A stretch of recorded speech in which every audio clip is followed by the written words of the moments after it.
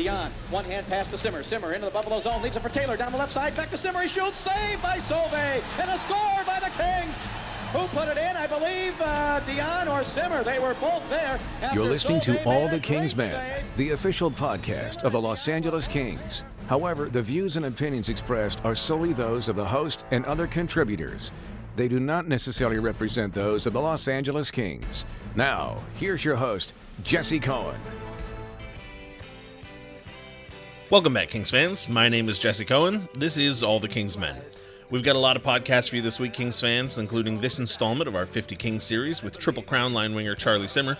Charlie was on the ice at the home opener with Marcel Dion and Dave Taylor in those all-star jerseys from the 80s. Great look, great moment. Don't miss our other episode released earlier today with Ontario Reign insider Lindsay Zarneski, Jack Jablonski, and Darren Pfeiffer from AM 570's new blog Kings Corner. Plus, later in the week, we'll have a preview of the premiere of Kings Weekly with Jack A. Wilson, plus a post-game podcast from the Reign home opener this Friday night out in Ontario. You're not going to want to miss a single episode, so of course you'll want to subscribe to the podcast on iTunes, Overcast, Stitcher, Spotify, however you listen to podcasts. Subscribing guarantees that you get each new episode the instant it's posted, and you'll never miss a moment. You can check the most recent episodes at lakings.com/podcast, or just check the news tab at lakings.com. There's a lot of stuff, so we'll get right to it. Do it, Dave.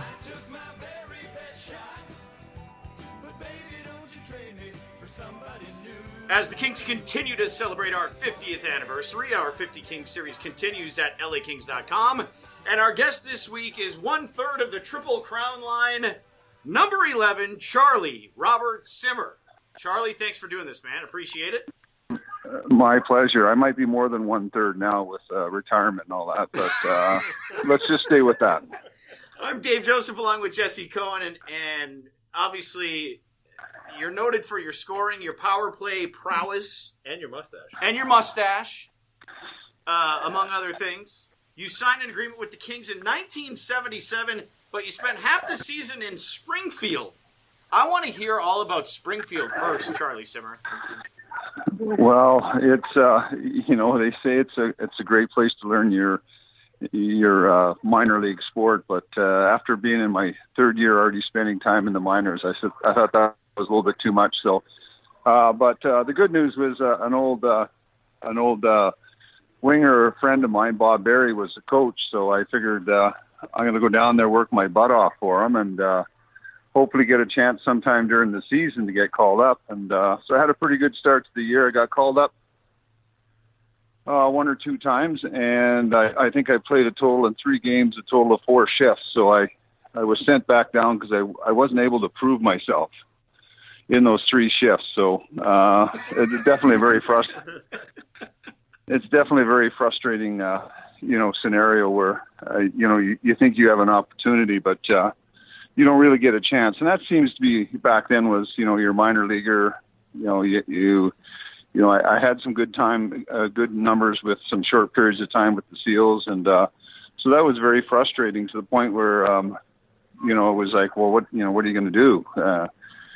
Fortunately, Bobby got the head coaching job the next year up in LA, so I figured I had a pretty good chance. I made all-star team in the American League, and I was put up some pretty big numbers. And so coming to camp, I thought, well, this could be a pretty good opportunity. And lo and behold, Bobby Berry's best decision, he said at that time, was to send me back down to the minors.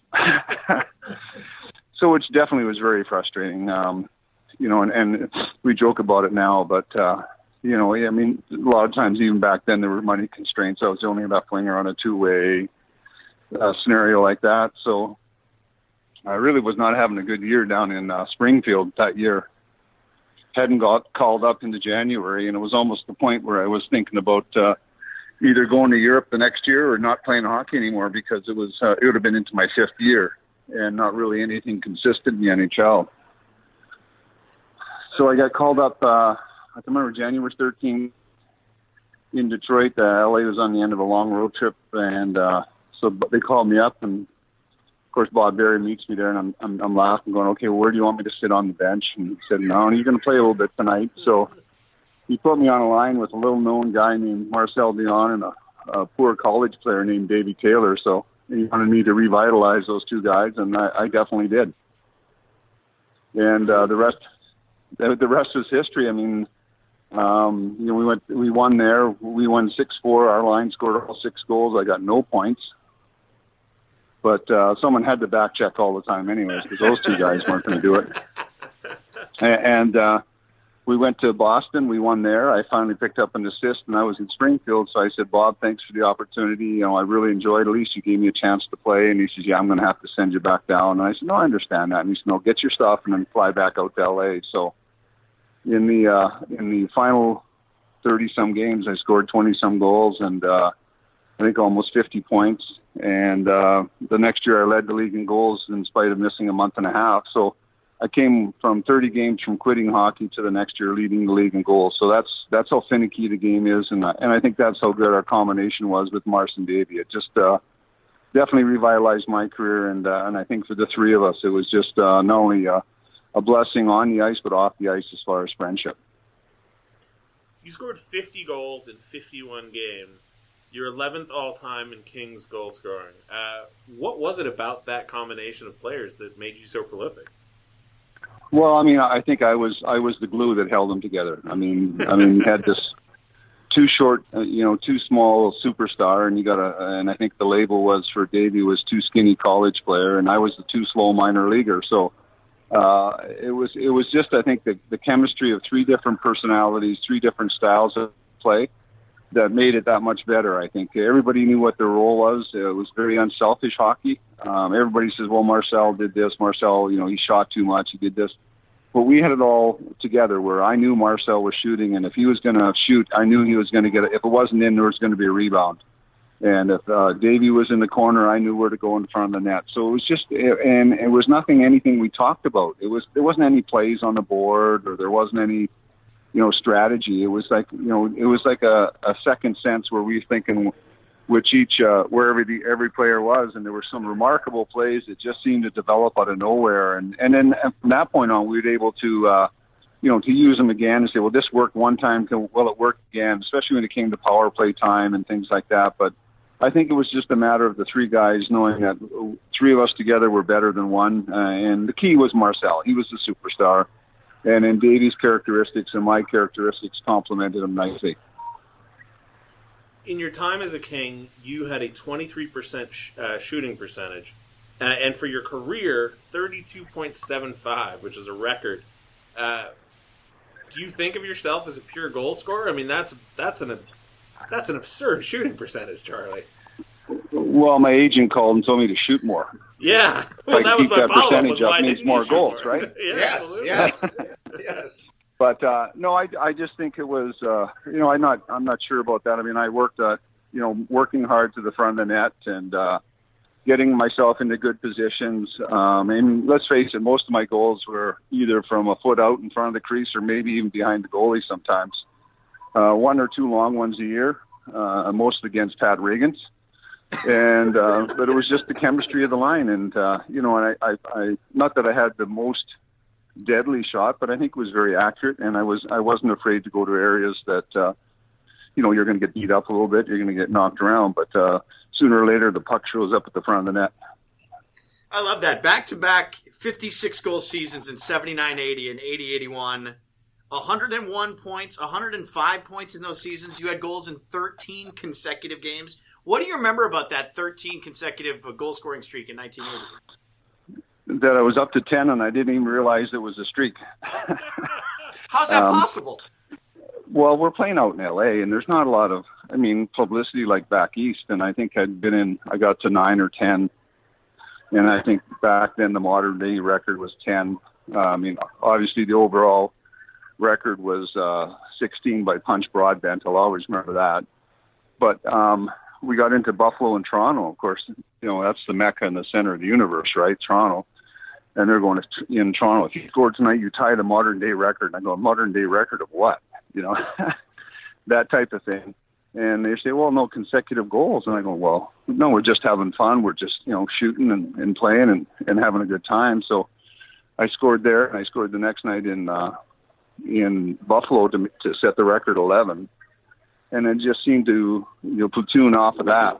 And then got to 12, got to 13, and 14. I remember we're playing Minnesota, my old California Seal goaltender Joe Malash was playing for Minnesota, and he was laughing, going, anything at that, he says, I'm letting it in, you know. And he was just joking. I mean, he's such a proud player, but so I didn't score, and we got into an empty net. We're up by 1, and of course, Bob Berry threw us out there, and I missed the net, and I couldn't get a good shot from there on. We're getting down. There's 15, 20 seconds left, face off. He just pulled us off because he knew it wasn't going to happen. And then I went on to score in the next 5 games after that. So it would have been a nice thing to get going at that point if I could have scored in game 14. But I used one stick for 9 of those games, 10 of those games, 50-30 Sherwood, and it's made of wood. So you can imagine how bendy and floppy it was by the end of that. But I finally had to cash it in and then put in a new stick. But Pete Demers, our trainer, wouldn't let me use it in warm up, wouldn't let me use it in practice. So it was kind of a neat thing between me and Pete. Charlie, I still maintain that Sherwood PMP 5030 was the best stick ever made. Ever. Still is. I can still find a couple every once in a while. I'm still playing a little bit of, I don't call it old-timers hockey. I call it like legends hockey or elderly hockey. But every once in a while I can find a 50-30, but they're not like they made them way back then. We just spoke to Terry Harper, who still plays in a senior league at 7. Oh, he's super senior for sure. You got a chance. I'm senior. He's super senior. Got it. You got a chance to play in 2 NHL All-Star games. LA is about to host its 3rd All-Star game. Do you have any All-Star memories that stand out or experiences in those games? Yeah, that definitely was a big All-Star game in LA. But we were supposed to play the year before in Detroit. The opening of the Joe Louis, and Marcel, Davey, and myself. That was 79-80. And, with the passing of Gordie Howe and seeing all the videos of the game and all that, I was just so disappointed that Davey and I were both hurt. We both had knee injuries, and we missed a month and a half of that season. And we missed playing with Gordie Howe in Joe Louis for his last All-Star game. That would have been phenomenal. But the game in LA, obviously, with the hype and us, all 3 of us starting the game and skating out together, and that was what it was. It was 3 of us as a unit, and we really liked that. Scotty Bowman, I remember working our butts off on morning skate. Here, everybody was out the night before, celebrating, and he ran a full practice. He made sure we were dog tired, and so we start the game, and first 2 shifts, the Triple Crown line's -2. And you're just looking at Scotty going, he's figuring out how can I bench the Triple Crown line in LA in the All-Star game because they're -2, not playing very well tonight.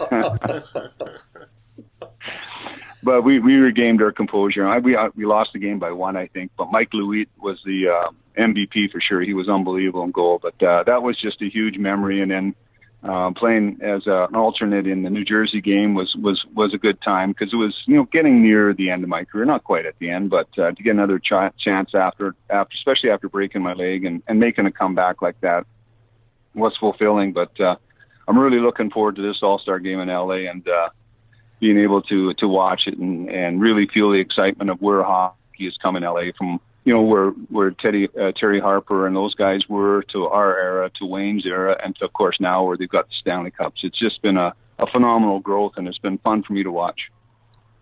Charlie, the life of a hockey player is filled with agents and coaches and trainers. You get shipped around, you get told what to do, where to go, what time to be where. Triple Crown Line obviously played a huge role in expanding LA's awareness of hockey, but I'm curious, whose decision was it to record an album and to name it Pardon My Misconduct? Well, it was mine, of course, because I was the most talented of all 3. Sure. But no, actually it was Alan Thicke. Really? Alan Thicke Growing pains. Well, he was a huge hockey fan, obviously, coming from Northern Ontario. Gloria Loring was his wife at that time, and we were all big fans of his and his shows, and, of course, they were big hockey fans. And so he approached Marcel, in regards to recording this song. We said, what do you mean recording this song? So I wrote 2 songs. He said, Rangers are going to do one side. They've already agreed to it, but I want you 3 to do the other side. And it was for, what was theirs, Hockey Sock Rock with the Rangers, and we were Excuse My Misconduct. And it was all hockey-based songs. and it was for the benefit of juvenile diabetes. A guy named Robin Thicke, of course, everybody knows him now. One of Alan's sons had juvenile diabetes back then, so he wanted to make an awareness and a fun fundraiser. And so, of course, we agreed. We got into the studio. They already had the mix already done, and fortunately had a lot of good backup singers and a lot of music that could really drown out a French accent and a bad country singing Canadian kid from Northern Ontario. And then so we end up selling these records for charity. And I know my family bought boxes of them and sold in Northern Ontario. And from my understanding, went gold in Canada. So they sold about 500,000 copies of this 45. Way before MTV, way before the videos. And then, of course, we made some videos with Valerie Harper and went on a couple of TV shows. So it was kind of fun. I mean, halfway through the day, we had to go out and get beer because we weren't sounding very good, and we actually thought we weren't sounding very good. So, of course, every time you get a little bit loose, you actually think you're better than you are. So that's what we thought. And, we loosened up the hips and everything, and it was a lot of fun. But, I mean, it was for such a great cause, too. And, those are little perks that you remember, and everybody seems to bring it up at a draft party or a hockey charity event. They always bring up the music. So it's looking at the wardrobe and at the lack of moves out there was pretty hilarious.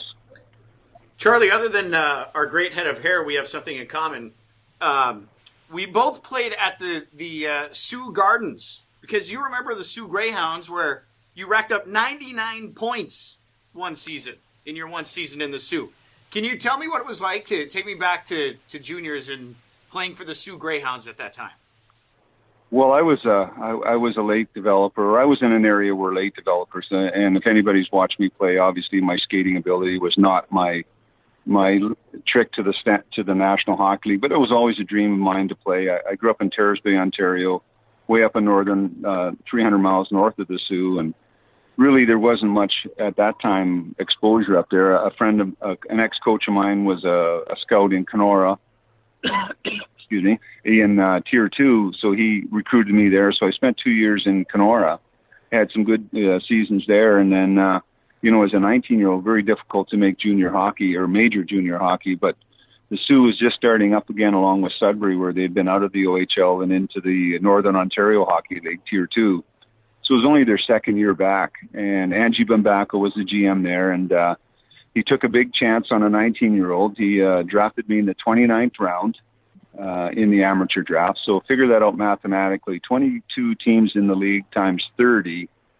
I was drafted 600 and something in that league. So it was kind of hilarious now that I made it. And Angie Bambaco, Lord love him, he's still alive, and we always joke about that. He says, don't worry. He says, I drafted you then because I knew no one scouted you up there, and we had you. But I was able to make the majors, a major junior as a 19-year-old, just playing the 1 year, and it was exciting. It was to play in the first big time league. We play in Maple Leaf Gardens against the Marlies, and now you look at some of the great players that are in the league that draft, where we had a lot of fun competing against each other, and I always remember every time you scored, there was a cutout of a Greyhound, like on Greyhound buses. It was on like a clothesline high above the rink, and it would slide all the way across and pull all the way back. And it was one of those old barns that you really enjoyed playing in.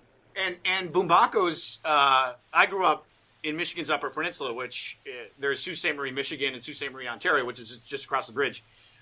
So I played in the Sioux a lot growing up, and Bambaco's was actually a sporting goods store run by Angie, I believe, and that's where we got all of our equipment when I was a kid. Right across the street, yeah. So that'd be the morning after practice, go in there and have coffee with Angie, and he'd tell you how bad we were the night before, how good we were. And but he's such a great personality, and the Esposito brothers owned the team at that time. Phil and Tony, they're from the Sioux, and their dad were the major shareholders in the team. So it was good to get that exposure with Phil and Tony about the NHL and what it was all about. When you first came to LA, kid from Terrace Bay, did you think hockey would last here and prosper as much as it had? I mean, Wayne Gretzky had a huge effect on that, and you look at now, kids are from the Southwest are playing in the National Hockey League. Did you think it would have that kind of a lasting impact when you were here?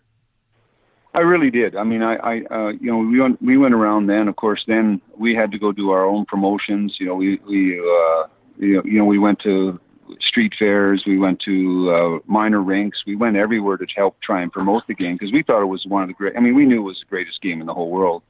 And anytime I got people to the game, they were instant hockey fans. I mean, I lived in Manhattan Beach, and I'd invite people to the game, get them tickets, and I'd meet them after for a drink, and which would be a protein shake, of course, back then. Yes. And then we'd have a good talk about the game. And they said how exciting it is, and what's this, what's that. I mean, it's a crazy game. They've never seen it before, and then they look at you and say, well, what do you do for a living? And so no, that's my job. He says, that's your, and that's how it was back then. But when you looked at the kids in Culver Ice Rink, and I can't remember how many rinks were there at that time, but the kids program were phenomenal, and they would be as competitive as back east kids up until about age 12. And then it just seemed to fall off because the training ability wasn't there. The competition wasn't there. The coaching wasn't there. Because remember, a lot of the coaches were just the guys' dads that would, quickly look in a book and put a drill out there. And so when you got to 12 and 13, it was a tough decision because the main competition would have been Denver, St. Louis. And so the cost at that point would have been phenomenal for them. So, and then something about surfing and girls too came into play about that age. So it seemed to fall off after that. But I mean, I think through, what we did and then what Wayne did, and of course you brought in the Sharks, you bring in the Ducks, and you see the high school programs that all these organizations have done. And you can see why the game is so exciting. Wayne brought a level of excitement.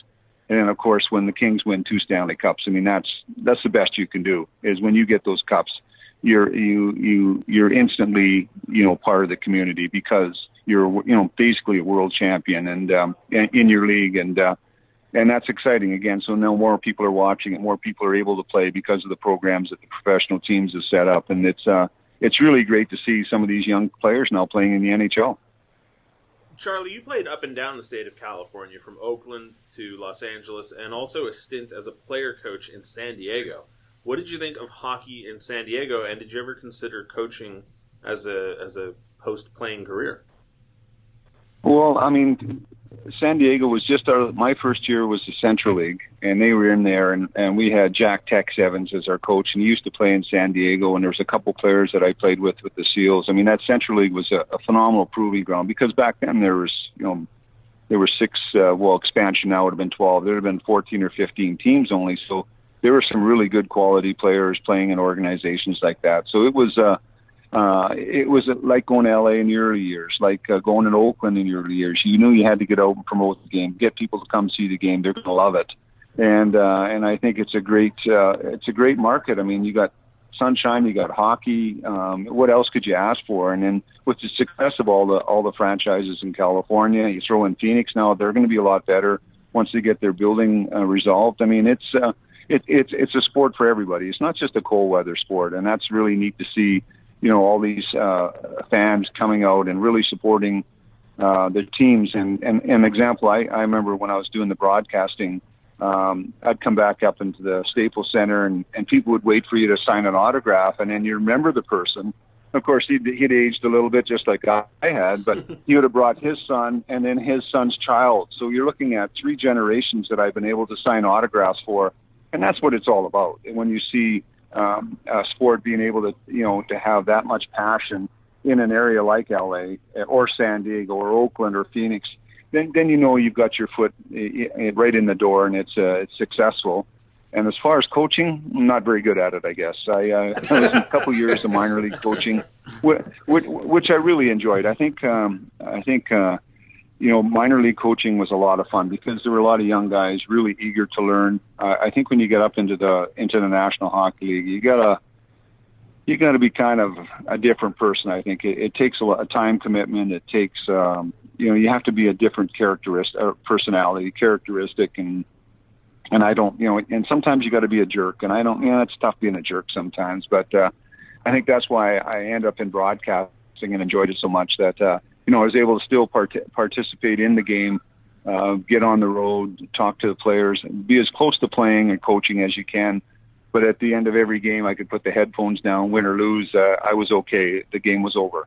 For half a century, the Los Angeles Kings have been bringing excitement, passion, and Stanley Cup glory to Southern California, delighting our deeply loyal fan base by being a leader in incredible events and employing the greatest players in NHL history.